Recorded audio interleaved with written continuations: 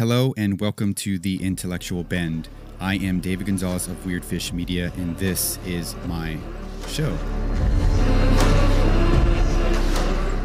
All right, today we are featuring a clip from John F. Kennedy's address to the American Newspaper Publishing Association in 1961. Enjoy.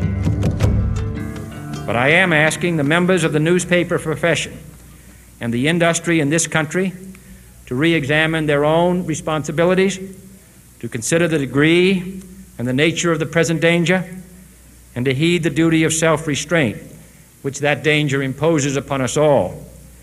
Every newspaper now asks itself, with respect to every story, is it news? All I suggest is that you add the question, is it in the interest of national security? And I hope that every group in America, unions and businessmen and public officials at every level, will ask the same question of their endeavors and subject their actions to this same exacting test. And should the press of America consider and recommend the voluntary assumption of specific new steps or machinery, I can assure you that we will cooperate wholeheartedly with those recommendations. Perhaps there will be no recommendations.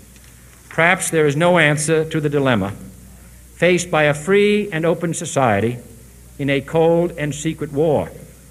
In times of peace, any discussion of this subject and any action that results are both painful and without precedent.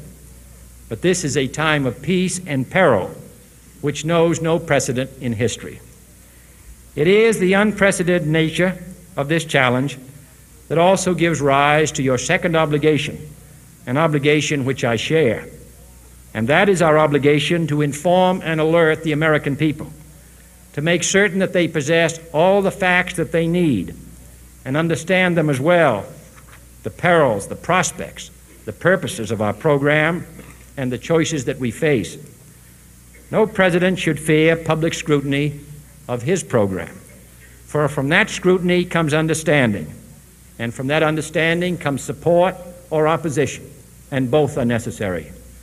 I am not asking your newspapers to support an administration, but I am asking your help in the tremendous task of informing and alerting the American people. For I have complete confidence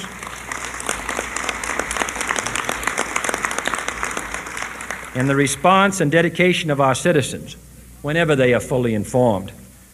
I not only could not stifle controversy among your readers, I welcome it. This administration intends to be candid about its errors.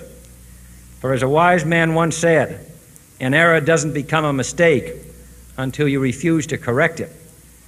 We intend to accept full responsibility for our errors, and we expect you to point them out when we miss them.